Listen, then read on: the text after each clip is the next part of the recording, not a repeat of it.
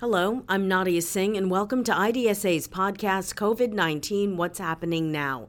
The purpose of this podcast is to keep IDSA members, medical professionals, and the public informed during this rapidly evolving outbreak.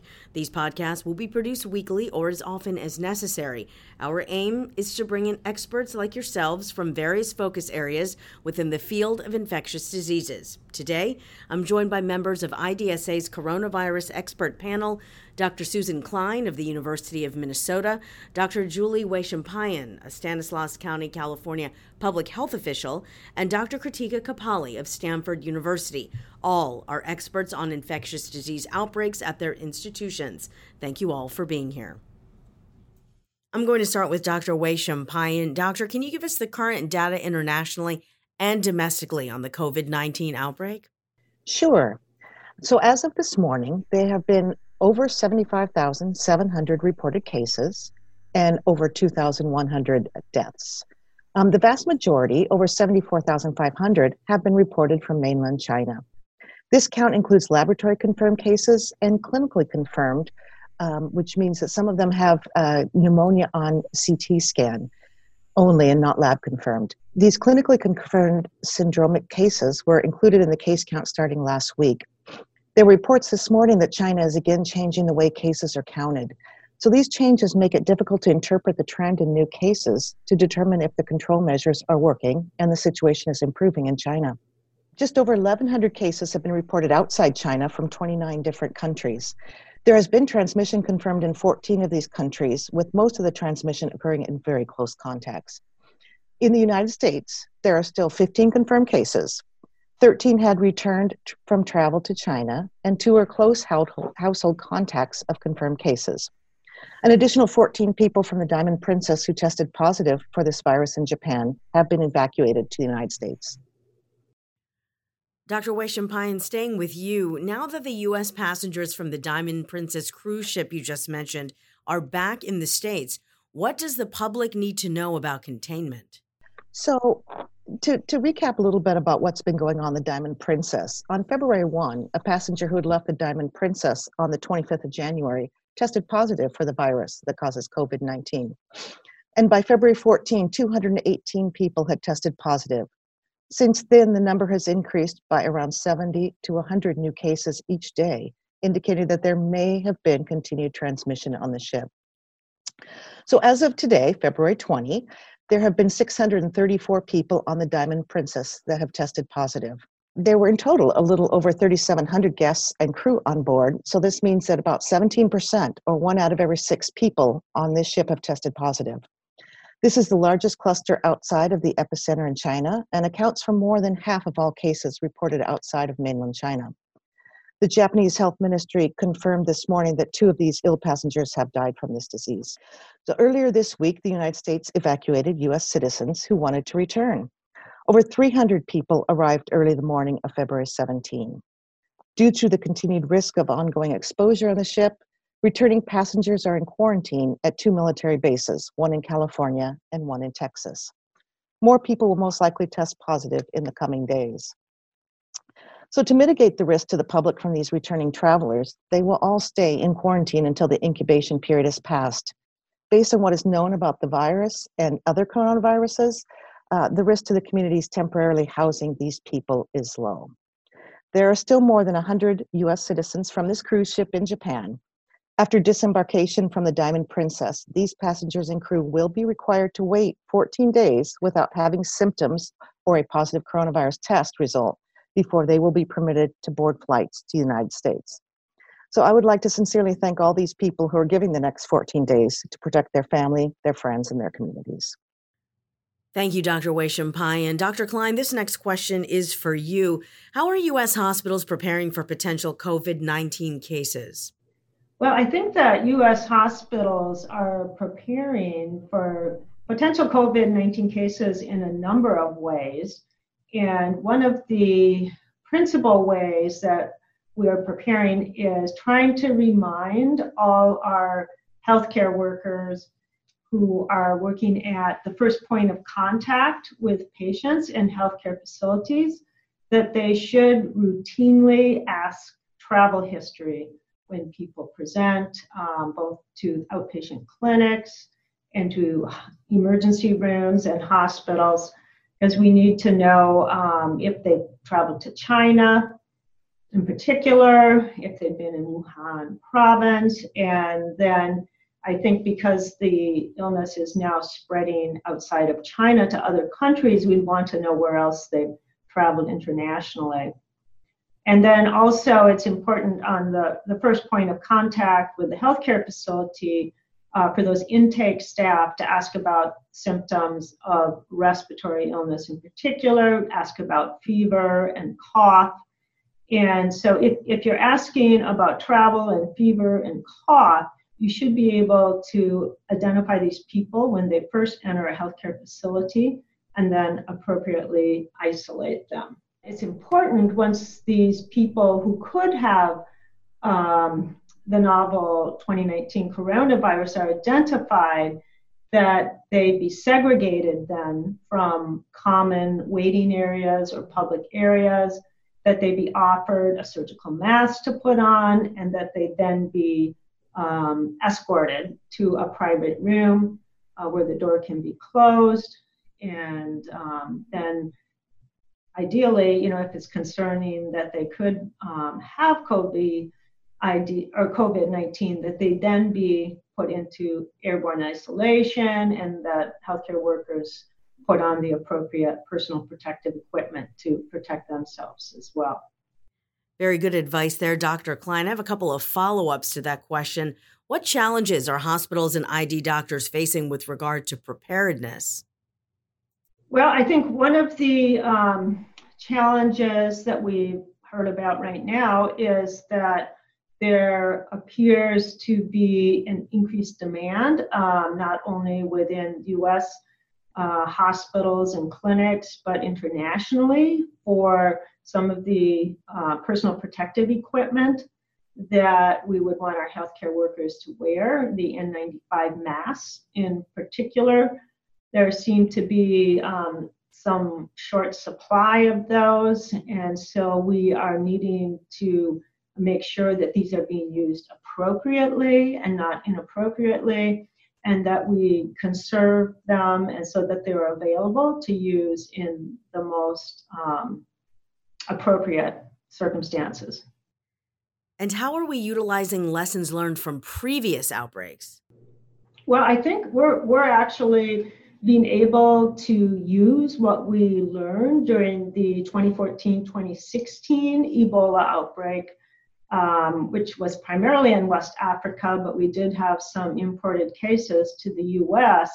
And what we learned through that experience is really the importance of being prepared ahead of time for these unusual, high consequence infectious diseases, which may present at our healthcare facilities, but are not part of our routine care.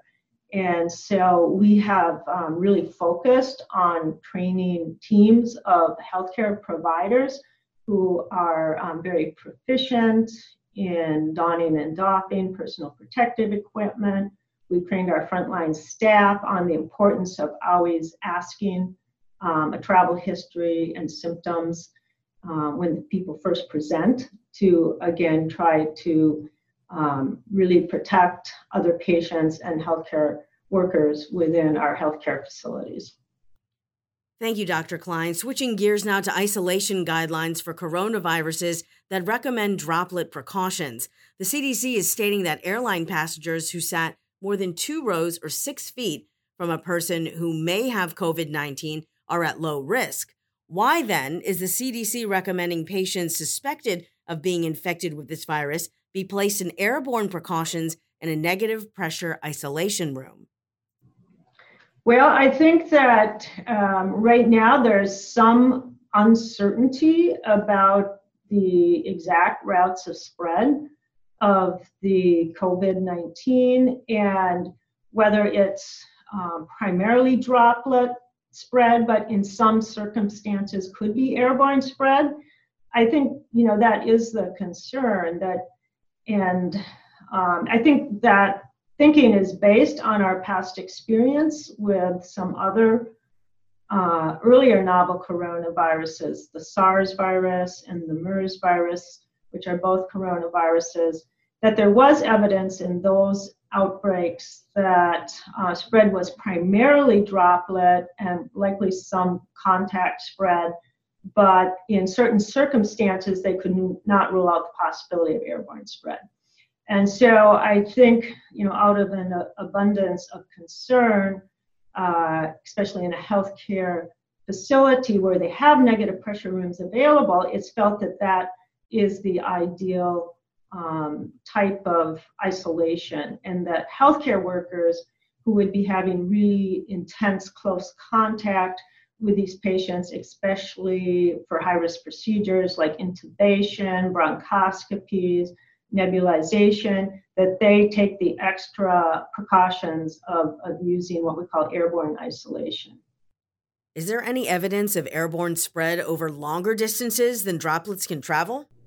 I'm not aware with this particular novel coronavirus yet that we have that data, although it's something that we may learn during the course of this outbreak. I do think that there's evidence with other infectious diseases that can occur.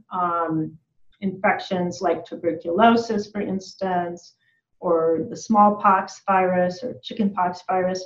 There's some evidence in certain situations that there appears to be airborne spread, but not all infections are spread through the airborne route. So it's really somewhat unique to each bacteria or virus, and I think we're still learning about this new coronavirus, and we don't know yet what the evidence is supporting airborne spread over droplet spread. Thank you very much, Dr. Klein, for that. The World Health Organization has said it is shipping testing kits and PPE to African countries with high volumes of travel to and from China, and training health workers to test, isolate, and treat people with COVID-19 while keeping themselves safe. Why is it critically important, Dr. Kappale, to ensure that countries with limited resources be strongly supported in preparing for the arrival of COVID-19? Yes, thanks for that question. So management and control of not just this particular infection, but all infections largely depend on a country's health capacity. In fact, if you recall, during Dr. Tedros's announcement declaring this outbreak a public health emergency of international concern, one of the main points that he made was the concern if COVID-19 were to obtain a foothold in an area with weakened healthcare infrastructure, such as some of the countries in Africa. China, in particular, is Africa's leading commercial partner. Thus, there's a large travel volume through which COVID-19 could reach the continent. Thus far, several measures have been put in place. However, the ability to limit and control transmission is important and depends on implementing measures such as detection, prevention, and control, and requires increased surveillance along with rapid identification of cases, since onward transmission in countries with weaker healthcare systems would be a major public health emergency and would be devastating, as we saw with the 2014 West Africa outbreak. So I think that's why it's very important. And a couple of things of note is just out today, the WHO announced that there have been 24 countries in the African region that now have confirmed that they can test for potential COVID-19 cases, whereas only 2 weeks ago, there were only 2 referral laboratories, one in South Africa and another in Senegal. So Africa CDC and WHO has been hard at work at scaling up testing capacity across the African continent, which is very important to note. Dr. Kappale, a follow-up question here. Could COVID-19 have already arrived and not been noticed? Well, I will never say never to anything, so I think anything is possible. I will say that they have been very good at monitoring and screening for patients in Africa. Thus far, there have already been 210 people that have been investigated for COVID-19 in WHO African region, and 204 cases have been ruled out, and there are 6 people under investigation. And one thing I would like to mention is, I believe at the end of last week, there was a mention of a case confirmed in Egypt to be positive for COVID-19, and that patient subsequently had 6 tests done by WHO that came back negative.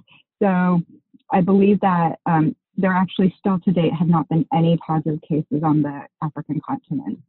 Another question for you, Dr. Kappali. I understand there's some interesting new data coming from China that was recently issued in a China CDC paper. Can you share those findings with us?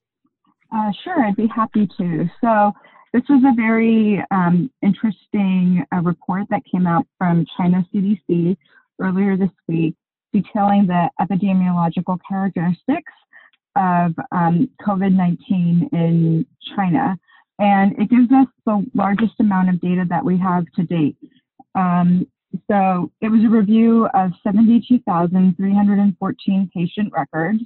And of those patients, 44,672, or 61.8%, were confirmed patients with COVID-19.